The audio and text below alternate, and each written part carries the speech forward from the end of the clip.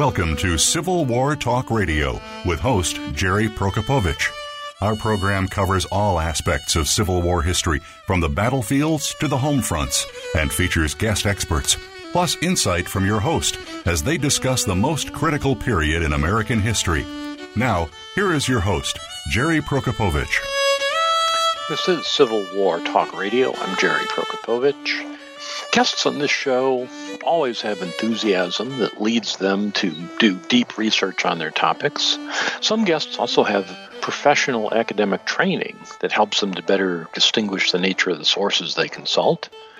Only rarely, however, do we get to hear from someone who combines enthusiasm for the topic, professional training, and the added dimension of a modern professional military perspective.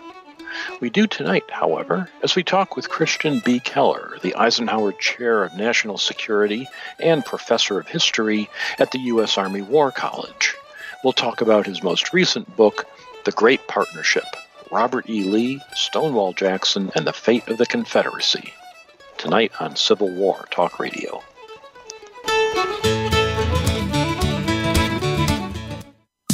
Streaming live, the leader in Internet talk radio, VoiceAmerica.com.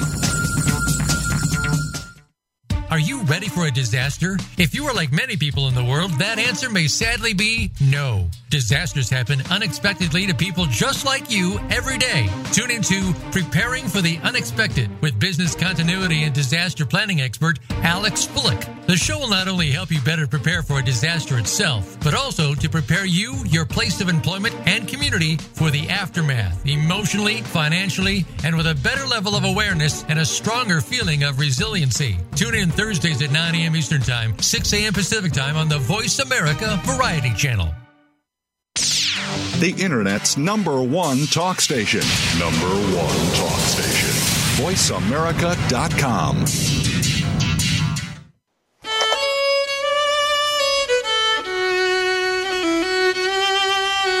You are listening to Civil War Talk Radio. If you have a question or comment about our program, please send an email to prokopowiczg@ecu.edu.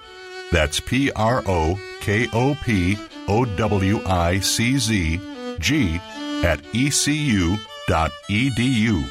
Now, back to Civil War Talk Radio. And welcome to Civil War Talk Radio. I'm Jerry Prokopowicz, coming to you from the third floor of the Brewster Building on the campus of East Carolina University in Greenville, North Carolina, where the Pirates are taking on number 21 ranked Houston tonight in men's basketball. But I'm not at the arena. I'm here with you talking about Civil War history and not representing the university or its basketball team or anybody else. Likewise, my guest will not speak for the U.S. Army War College or anybody but himself, the way we always do here on Civil War Talk Radio. Last night I got to talk Civil War, not with you, but with the Civil War Roundtable in Kinston, North Carolina, and it was a very pleasurable experience. They had an interesting group of people who asked a lot of really provocative and interesting questions. We met at the Queen Street Deli, which I highly recommend if you're in the area. Stop in for some excellent sandwiches and homemade baked goods. And while you're there, I sound like the Kinston Chamber of Commerce now, there's the museum with the remains of the CSS Noose, the ironclad that was built but never really successfully launched on the Neuse River and blown up at the end of the war. But they have the remains of that in a museum. There's also a replica that someone built, a big life-size replica of the ship just a block away. And then a few short blocks from there, you can also see the Visitor Center for the county, which includes information on the Battle of Wise Fork and other military events that happen in the area. It's definitely worth a visit if you're in eastern North Carolina, as is New Bern, where I'm taking my students in History 3225 Civil War, Sectionalism and Civil War class in a few weeks to see the very nicely preserved chunk of the New Bern battlefield from 1862. I will say it's January of 2020. We're still in the first month of the new semester here at East Carolina University.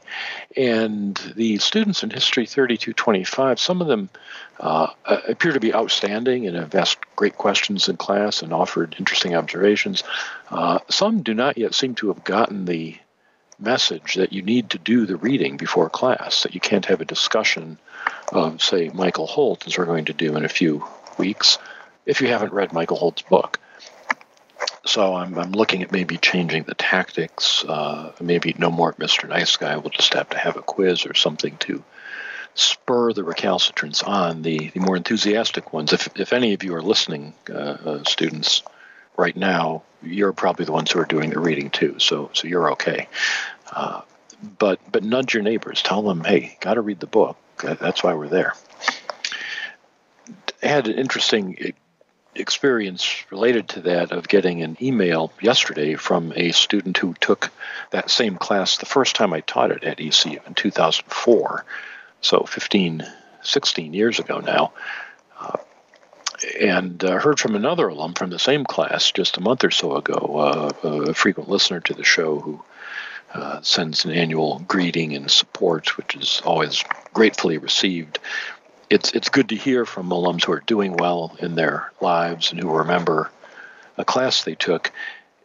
And I find that I remember both of those students because they were in the first class. And I can recall my mother once telling me, she was a teacher for many years, that you teach for decades and the students all kind of blend together, but you never forget your first class. Students from that one still can pop into your mind, and sure enough, that is the case. Other things that you will never forget, not teaching but learning, are going to battlefields, and for that I urge you to consider joining us this May or this October, touring Civil War battlefields with Stephen Ambrose Historical Tours. I'll be leading the This Hallowed Ground tour for them, first in May and then again in October. Very much worth your while. Check out also the Gettysburg College website for their Civil War Institute in June of 2020. And if you let them know you're a Civil War Talk Radio listener, they will give you a discount on that seminar, which is just a wonderful week in Gettysburg and the surrounding area. So lots coming up, lots to do, lots to listen to on the show. Quick rundown of the upcoming shows, and we'll get to our guest. Next week, it will be The Three-Cornered War, the Union, the Confederacy, and Native Peoples in the Fight for the West. The author of the book is Megan Kate Nelson. I've got an advance uncorrected proof here, not for sale, it says on the cover. Won't be on sale till February 11th, but I've got an advance copy, and we'll be talking with Dr. Nelson next week, February 5th. After that, February 12th, Lincoln's birthday. We'll do something for Lincoln's birthday. Maybe a guest. Maybe I'll just chat with you about Lincoln for an hour. We'll have to see. The day before, February 11th, I will be talking with Tom Kearney on WPTF radio. If you're anywhere in the eastern half of the country, you can probably get the powerful AM station at night, 9 p.m., February 11th. We don't take calls here on Civil War Talk Radio. We're not really talk or radio, but Tom does take calls. So if you want to actually call up and ask me a question or just rant or whatever people do on Real Talk Radio, feel free to call him and talk with me February 11th, 9 to 10 p.m. More shows in February, William Griffin and his website where he preserves Civil War letters, Thomas Brown on the 26th talking about Civil War monuments, Gary Morgan, Andersonville Raiders, Yankee versus Yankee in the Civil War's most notorious prison camp on March 4th, and then it'll be time for spring break, and we'll tell you about more shows later. Stay up to date, impedimentsofwar.org is the website. Mark Gaffney runs it. And feel free to donate money as always. It doesn't help your taxes, but it does help me. Our guest tonight has been on the show before. I thought it was 3 or 4 years ago, and when I looked it up, I was shocked to learn that it was 10 years ago that we talked about Chancellorsville and the Germans with Christian B. Keller. He returns now with a new book called The Great Partnership, Robert E. Lee, Stonewall Jackson, and the Fate of the Confederacy. Chris, are you there? I am, Jerry. Welcome back to the show. It's great to be back. It seemed like yesterday. It doesn't seem like 10 years. I hope it doesn't for you. It really doesn't for me. Nope. Last time we talked, you were teaching professional military officers who were preparing for brigade-level staff assignments. I think you were at Leavenworth, and I was at one of the branch campuses of Fort Leavenworth, which was at Fort Belvoir, Virginia. That's right. Indeed, at that time I was teaching the field grade officers, primarily majors and some advanced captains, and I left there in 2011 and was promoted, as it were. I had to apply for the job and go through the admission, all the process. But I came up to the Army War College, which is actually in my old hometown of Carlisle, Pennsylvania, and I've been up here ever since. So, what's the nature of the responsibilities there? Who are you teaching nowadays? Well, now I teach lieutenant colonels and colonels, occasionally a brigadier general from one of our allied countries abroad. We do have international students who come in, and they represent about 25% of our student body now. The majority of the students are U.S. Army colonels and lieutenant colonels. We do have some active or some reserve component individuals. And then we have sister service students also that come in from the Marines and the Navy and the Air Force, and also some interagency folks that come in from other federal agencies in the government, and they are assigned to the classes as well. So it's quite a hodgepodge of students, but they're all senior level leaders who are on their way to places like the Joint Staff down in the Pentagon, or the NSC staff in the White House, or directly on the immediate staff of any of the combatant commanders around the world. So we're trying to get them out of the stage that I left them at when I taught at Fort Belvoir, which is kind of middle operational level of war, and we're trying to bring them up to the strategic level, Jerry. How is it received when you're trying to teach them about this? Do you? And I think I asked a similar question 10 years ago, where, how does a relatively junior academic talk to these professional military people? And now a relatively senior academic, but you're talking to more senior officers, and we're also in an environment where there are people in the chain of command who cast doubt on any kind of expertise at all. How are you received? It's still similar to what it was when I taught at Fort Belvoir. I'm regarded, as are the other civilian professors, as subject matter experts, Jerry. So the students do not question our expertise if we come in with the pedigreed initials after our names or before our names, as the case may be. You also have to prove your competence in the classroom, and the big test on that is if you can make the material matter to them and immediately applicable. So when I teach theory, for instance, or I teach military history, which I get to do in both the core courses and my electives, I try to give them real-world examples of how knowing this theory or this history actually might help them become better leaders down the road. So if you can do that and you can establish that early on in the teaching year, you'll have your seminar pretty well situated. So it's really not that dissimilar from Fort Belvoir and Command and General Staff College level of teaching in the pedagogical technique. I'm teaching my peers now, so, there's no more of this, I'm teaching folks who are 5 or 10 years older than I am. That's thankfully a thing of the past. Now, clearly there's a strong pedagogical element in this book, The Great Partnership, about Lee and Jackson. Indeed, you have an appendix where you boil it down to, I won't call it lessons learned, but you talk about what we can learn today from Lee and Jackson. Did this originate in a course you were teaching? It did not. That's a great question. And the short answer to it, Jerry, is that I have been incubating this idea since I was in graduate school. When I was on a staff ride with one of my graduate professors, and I asked innocently the question that I think most historians have asked at some point in their careers if they've studied the war in any depth or have been to Gettysburg a few times, and it's the question about what Jackson would have done on the night of July 1st. And I got a somewhat facetious answer to the extent of, well, he would have been rather smelly if he had actually been at Gettysburg, because he would have been a putrid corpse. And I found that somewhat unsatisfying, and I said, well, there's got to be more to it than just a snide remark. What did his death actually mean? So I started thinking about it all those years ago when I was in graduate school, and I knew I couldn't write on that for my dissertation, and as you know, I wrote on the Germans in the Civil War and got a couple books out on that earlier. And as I started teaching for the Army, the idea grew in my head. I started thinking more and conceptualizing more about it, even when I was at Fort Belvoir.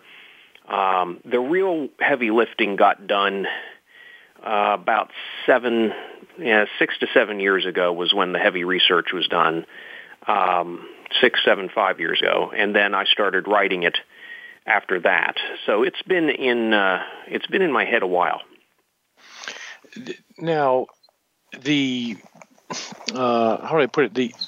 The elephant in the room is maybe the way to start. So let me pose this question, and then we'll take a break and ask you to answer it after the break. The question is, we're living in an era today when the city of New Orleans has removed its monument to Robert E. Lee, monuments to the Confederacy and Lee and Jackson in particular are perceived as symbols of lost cause thinking that are not really appropriate to 21st century society. At this moment, to come out with a book with a color painting of a romanticized view of the meeting of Lee and Jackson, and there's the title, The Great Partnership. It looks like swimming very much against the historiographical and political tide. So let's take a break first and come back and ask that question of our guest, Christian B. Keller, author of The Great Partnership, Robert E. Lee, Stonewall Jackson, and the Fate of the Confederacy. I'm Jerry Prokopovich, and this is Civil War Talk Radio.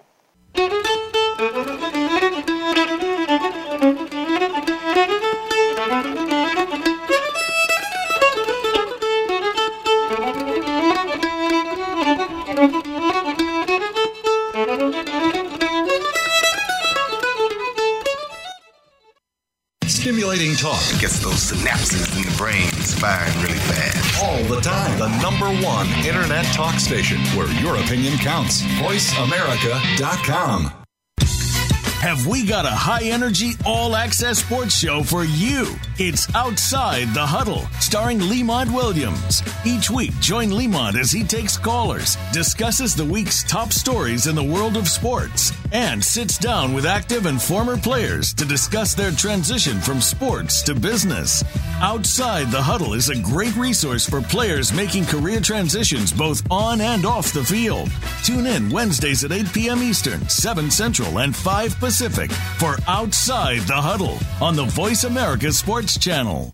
Psych Up Live with host Dr. Suzanne Phillips offers a psychological perspective on coping with common and current life issues. This show addresses topics as varied as marital stress, insomnia, depression, raising teens, campus violence, and building self-resilience. Listen in as Dr. Phillips and her guest experts share the latest in books, findings, and information that will inform and enhance your life journey. Psych Up Live is heard every Thursday at 2 p.m. Eastern Time, 11 a.m. Pacific Time on the Voice America Variety Channel.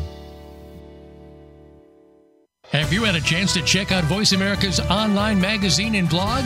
If you love our hosts and shows, check out articles that give an even deeper perspective, plus topics about health and fitness, movie reviews, philosophy, business tips and tactics, spirituality, positive thought, current events, and even more about your favorite hosts. It's just a click away at blog.voiceamerica.com. That's blog.voiceamerica.com. The Voice America Press Blog. All access, all the time. Streaming live. The leader in Internet talk radio. VoiceAmerica.com.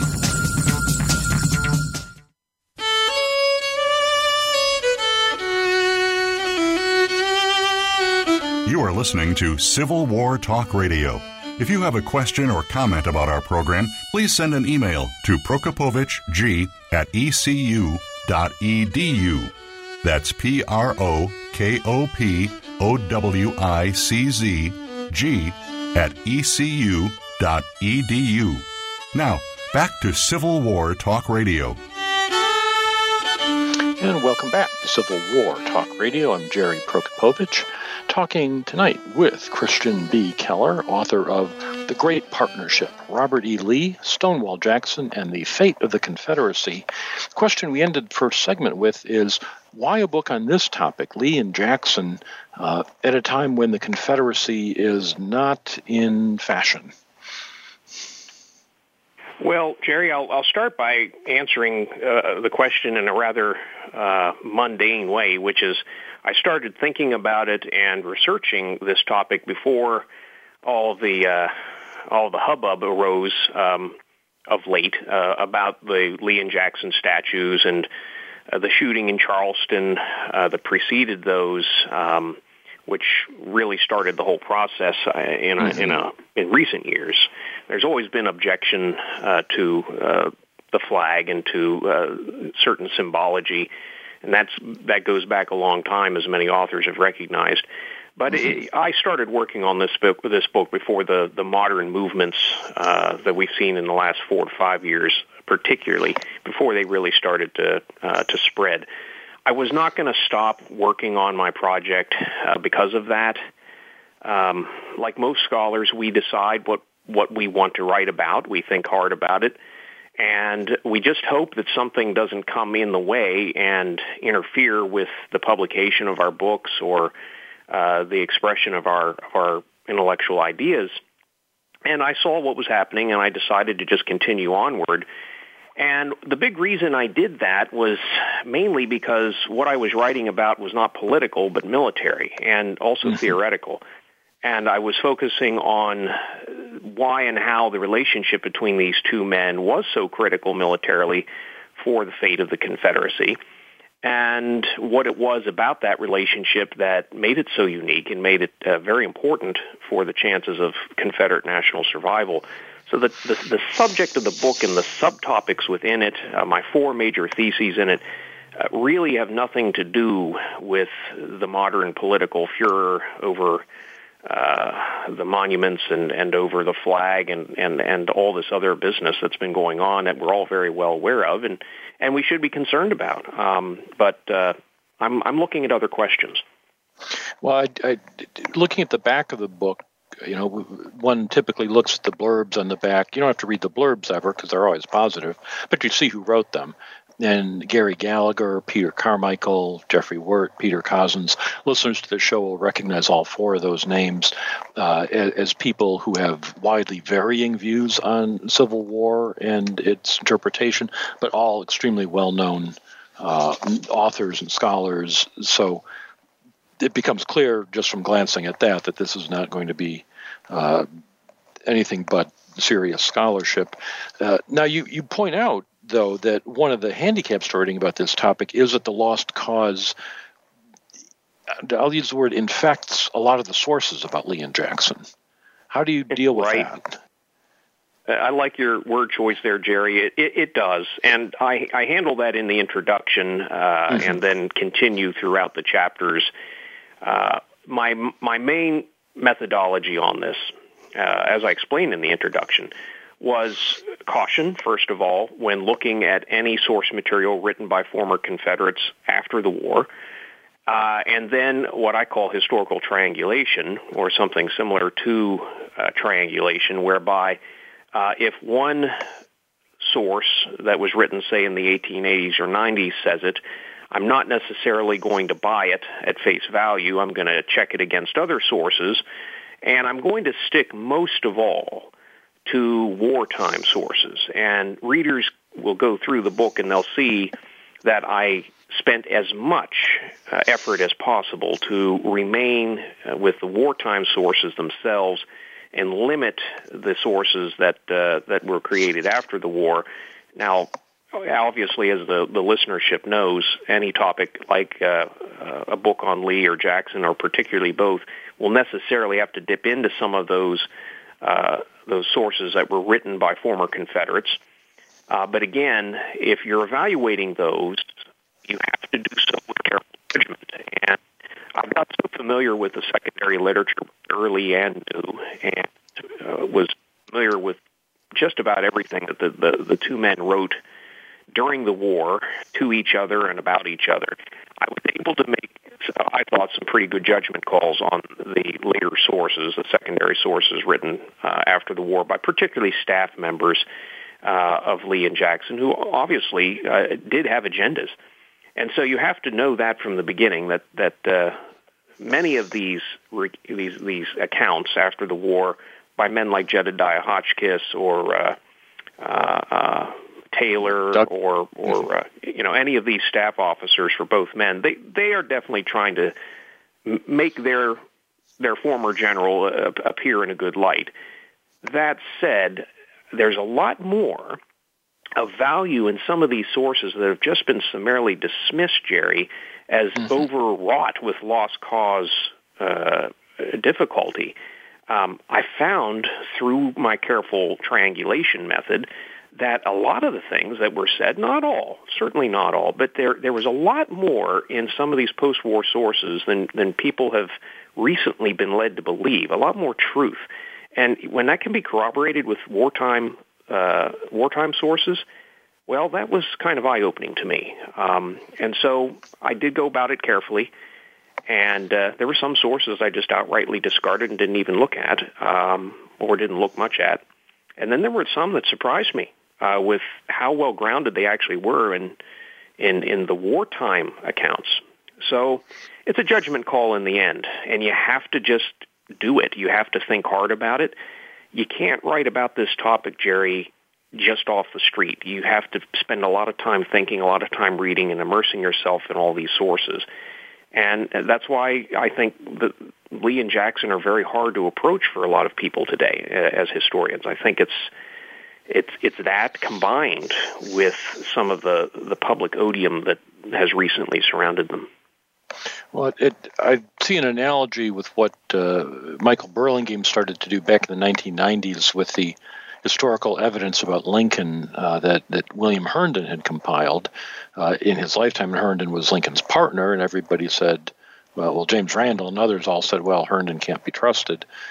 And it was Burlingame who rehabilitated that evidence and showed some of it could be triangulated, and now it's become an extremely important source in Lincoln studies some 30 years later, and it seems like you're doing the same here. It's an important forward step. Let me ask you about, you mentioned theory earlier, and one of you mentioned there are 4 theses in the book. One of them is you describe Stonewall Jackson as a strategic level leader, not just a battlefield commander. We all know what he did at Chancellorsville, of course, and other battles. But you argue that even though Lee is the commander of the Army and Davis the president of the country, that Jackson should be thought of as a strategic level leader.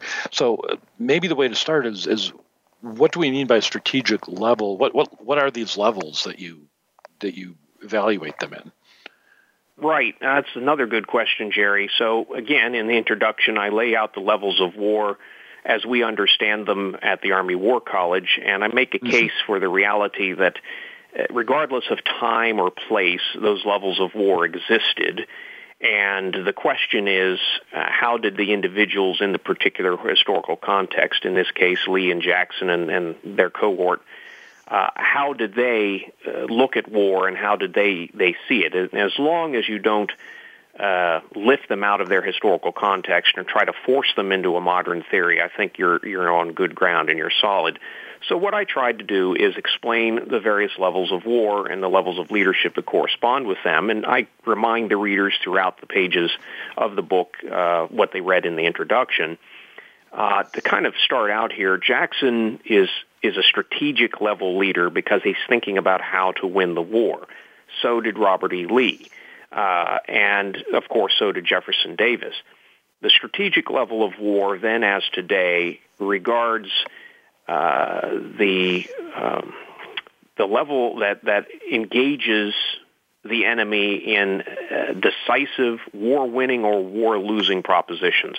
It does not necessarily have to be a military decision or a military event that we're talking about. It could be diplomatic. It could be economic. And it may take a long time for the event or the decision to unfold and for the final effect to be felt. But when you're talking strategic level, this regards the actual course of the war. Then below that, you have the theater strategic, and that might be a little more familiar to the listeners. That has to do with the various theaters of war. We have them today, and they existed in the Civil War, of course, the Eastern, the Western, the Trans-Mississippi. And that is also considered a strategic level, though it's at a slightly lower level than other levels of strategy. And I could go into detail on the levels of strategy itself. There are actually many levels within the strategic level.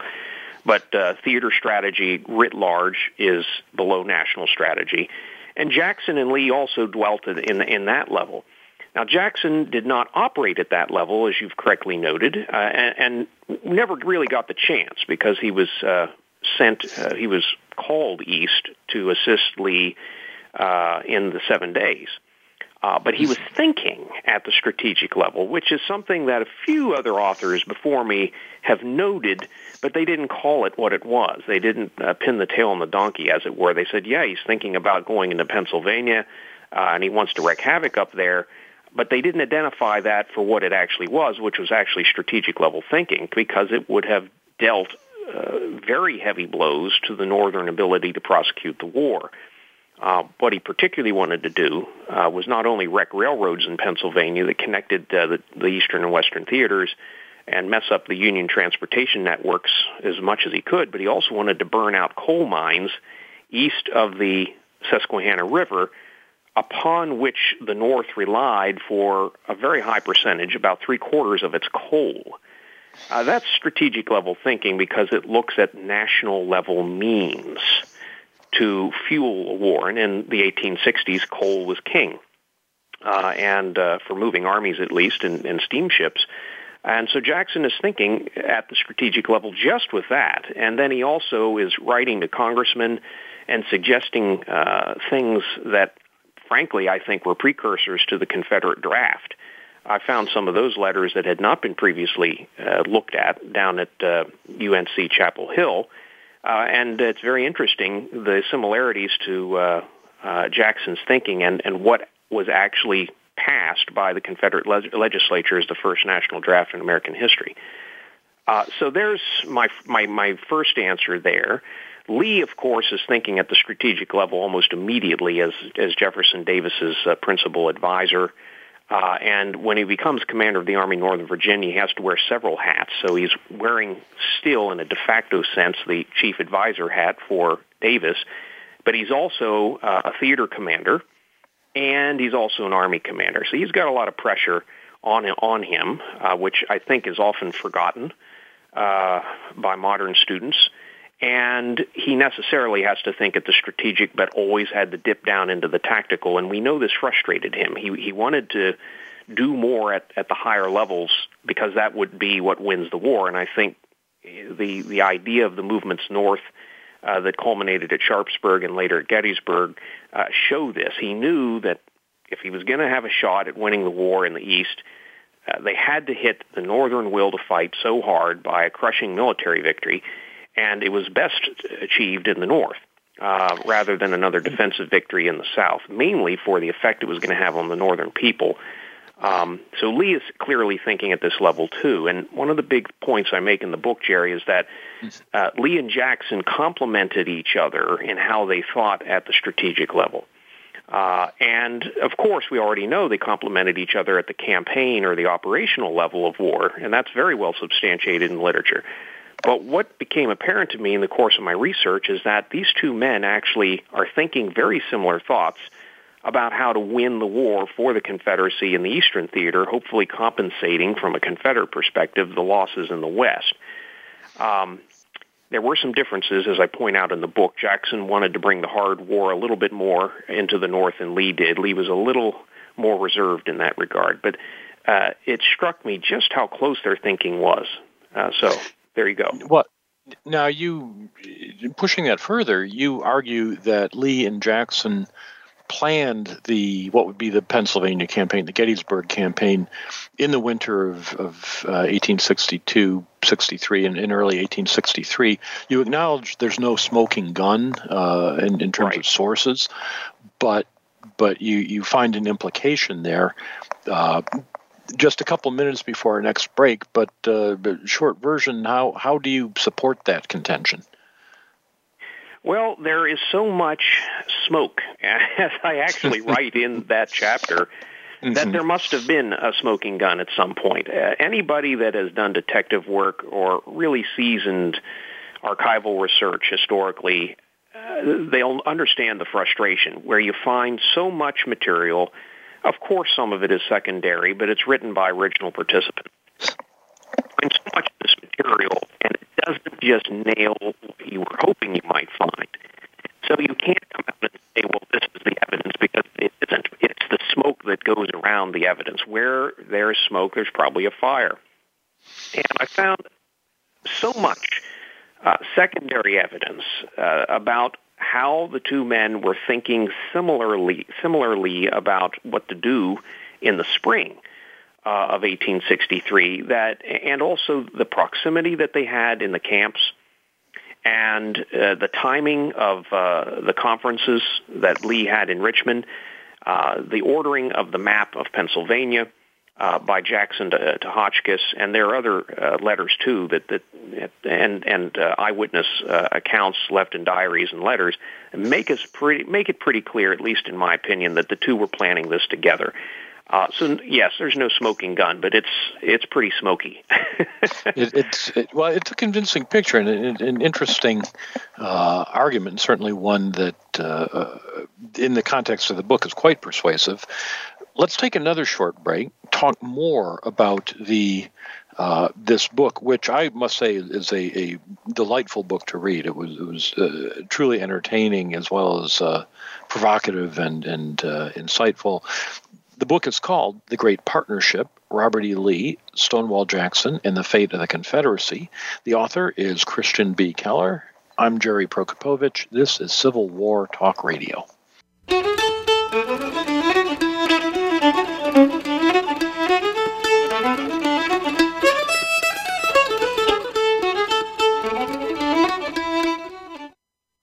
Streaming live, the leader in Internet Talk Radio. VoiceAmerica.com. Attention. If you're a parent, educator, social worker, or civic or religious leader, the most important program you'll hear this week is Exploited: Crimes Against Humanity. Host Opal Singleton and her guest show how our children and others are being dangerously lured by predators through the dark web, social media apps, and games. Beyond that, the program looks at trends in human trafficking and more. You'll never think of the internet the same way again. Listen Thursdays at 7 a.m. Pacific Time, 10 a.m. Eastern Time on the Voice America Variety Channel.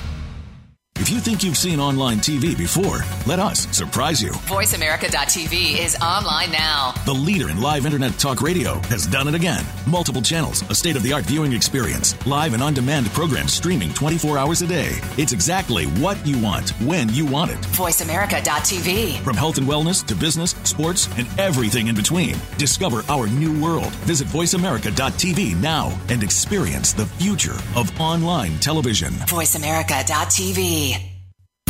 These days, everyone is looking for information on staying young, healthy, and fit. The Voice America Health and Wellness Network is here to help you on your quest to better health and a better you. We talk about everything from diet, fitness, and aging to substance abuse, personal growth, mental health, and much more. Learn from our experts who cover health and wellness from traditional and holistic perspectives. Tune in to the Voice America Health and Wellness Network. Healthy living starts here. Stimulating talk gets those synapses in the brain firing really fast. All the time. The number one internet talk station where your opinion counts. VoiceAmerica.com.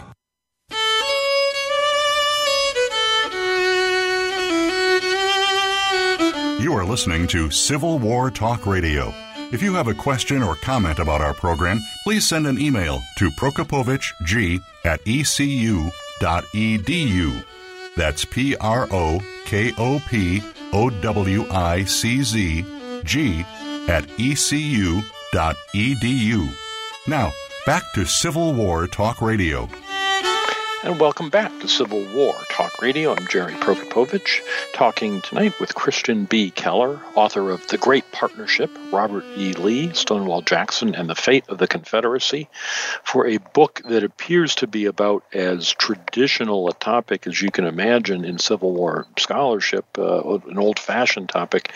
Don't be fooled, listeners. It is, as you heard in the first two segments, filled with fascinating applications of modern military theory, new ideas, new looks at old evidence, a healthy skepticism for the lost cause. It's really an interesting book.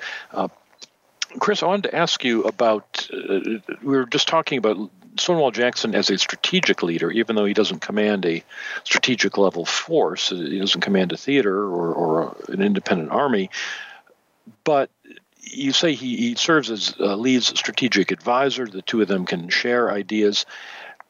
Lee is Jackson's superior, and I know I'm happy to share ideas about the future of ECU with our chancellor here. And actually, the interim chancellor is someone I know well and would be happy to talk to me. But the previous chancellor would not have given me the time of day, and I wouldn't have the rank. What I'm saying is one guy's a boss, one guy's a subordinate. How can they be partners? Great question, and I like your illustration from academia, Jerry. Definitely can understand that.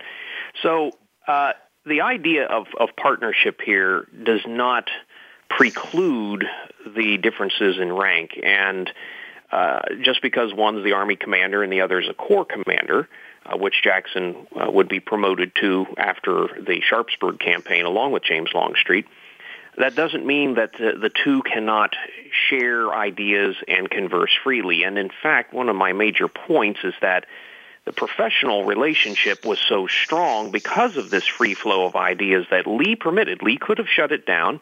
There are other Civil War commanders who didn't want to hear the viewpoints of their subordinates. Braxton Bragg is one that comes to mind. At least he didn't hear it willingly. Lee was open to this kind of thinking from Jackson, and we could debate whether he was with Longstreet. But definitely with Jackson, the historical record is replete with many different instances of Lee listening to what Jackson had to say. And in letters that survived that Jackson wrote himself, he indicated the same thing, as did many of his staff officers, that Lee was receptive. So obviously the two were able to talk freely with each other without fear of recrimination. Jackson was respectful of Lee's rank. He never overstepped that line and knew how far he could push Lee, and then he would stop. That is a little bit at odds with how James Longstreet would behave later with Lee after Jackson's death. We maybe don't need to get into that right now, but Jackson was respectful. Lee appreciated that. What really helped them, Jerry, I think, have this partnership and this free flow of ideas, which was such an important asset for the Army Northern Virginia's command and control, was the fact that there was a friendship that underlay it all, and they could trust each other. And that trust, in many ways, I argue in the book, was born of a very similar religious conviction.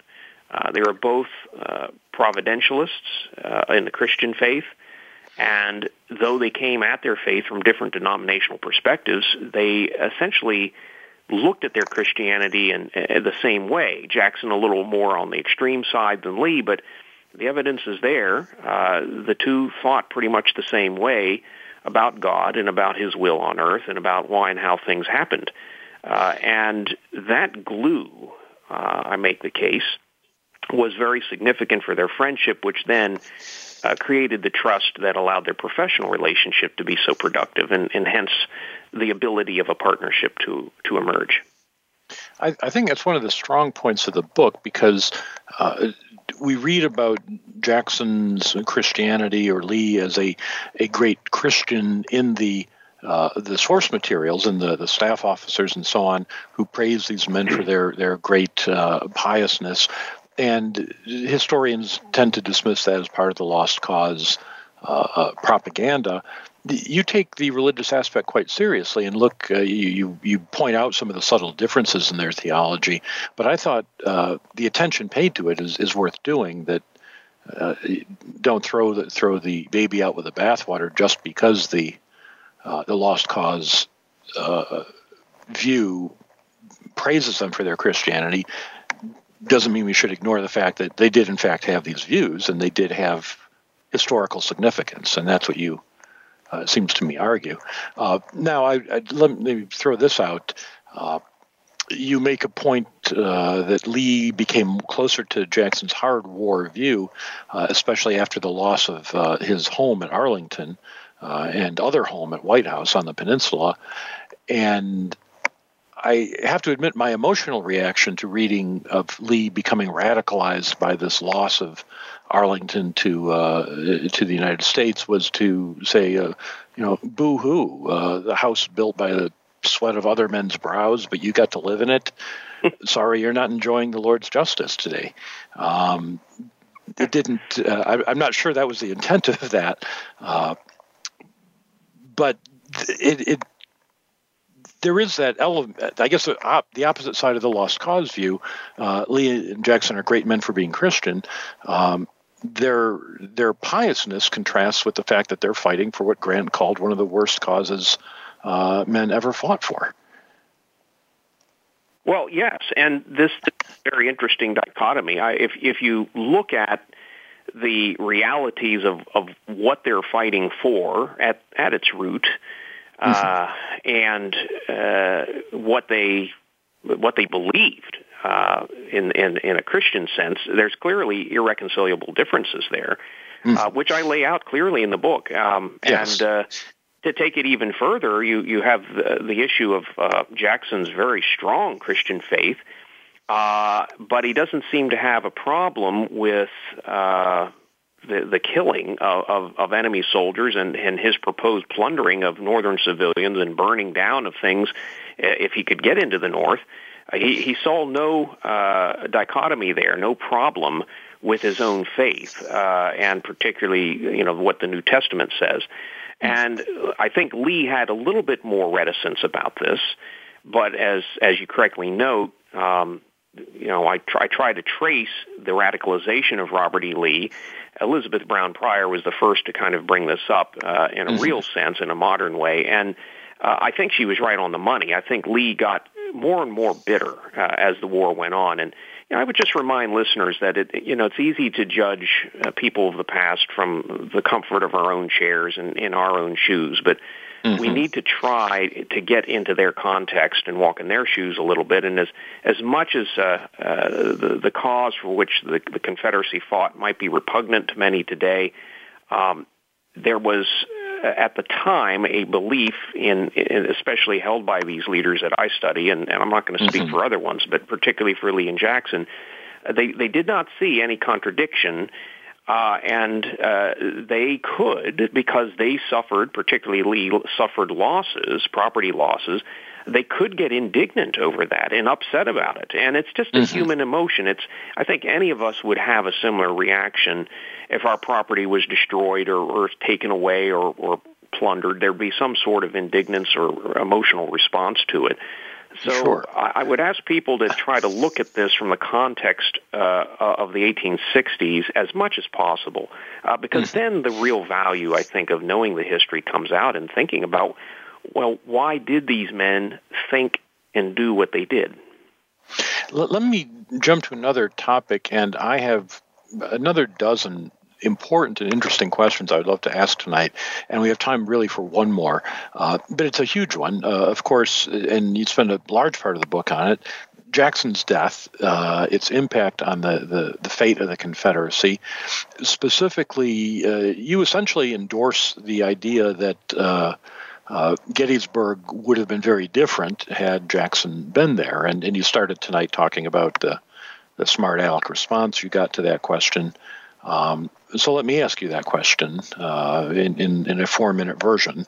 How specifically is the campaign different if Jackson survives Chancellorsville?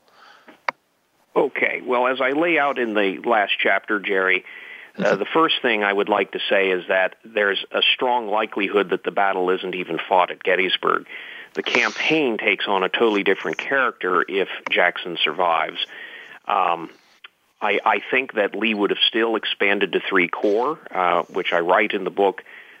Jackson would have had one of them, I think, and even if he had not fully recovered enough, I also put this caveat in there. Say he's not recovered well enough and had managed to survive the amputation of his arm and recovered from the pneumonia and so forth. So let's say he doesn't come with Lee into the North. He would have still been with Lee in the planning of it.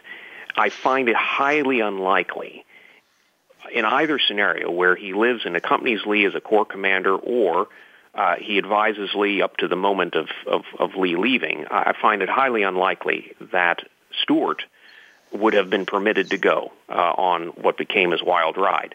And the big reason for that is Jackson and Stuart were just as close as Lee and Jackson were, probably even closer. Stuart said of Jackson, he's the best friend that I've ever had, and mourned his loss as deeply as Lee did.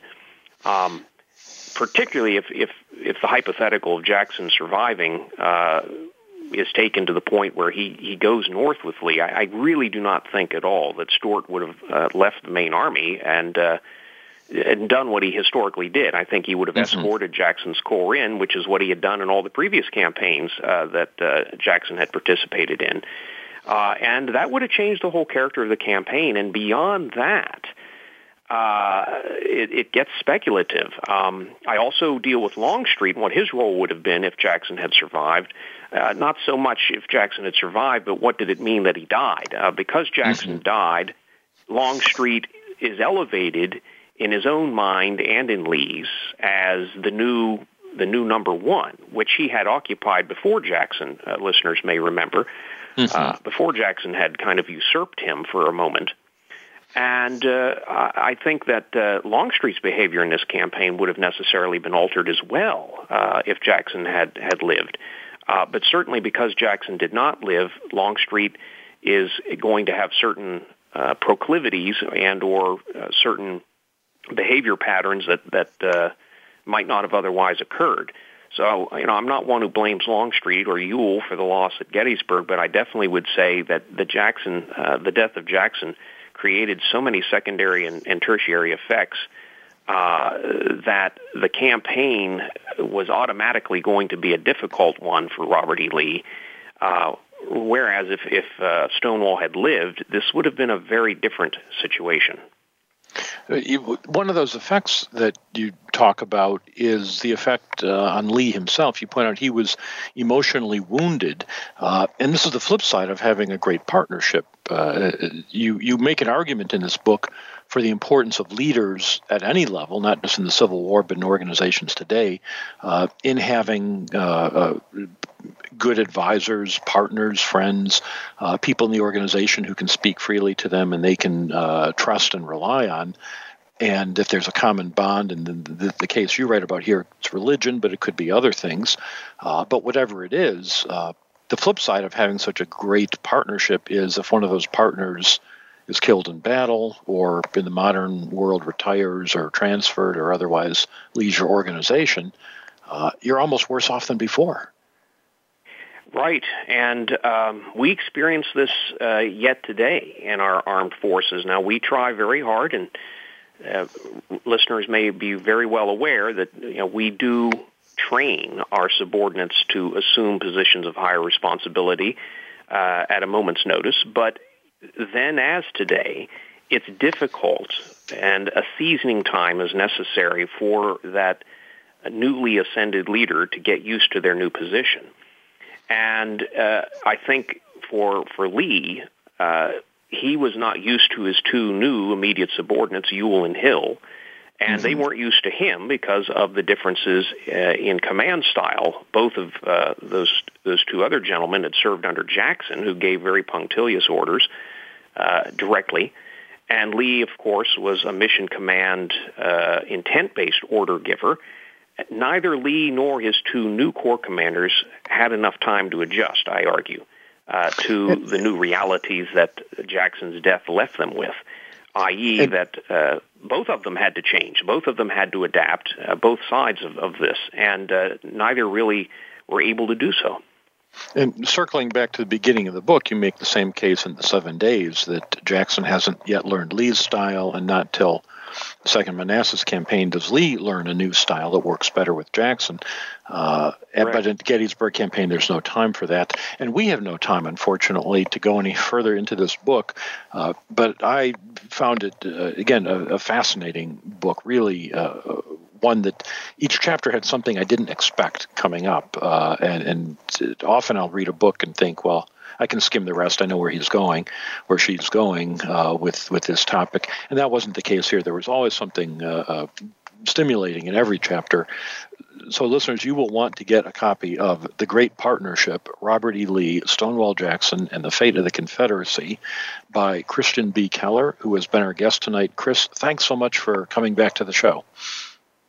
Truly my pleasure, Jerry. Thank you very much. And listeners, as always, thank you for listening to Civil War Talk Radio.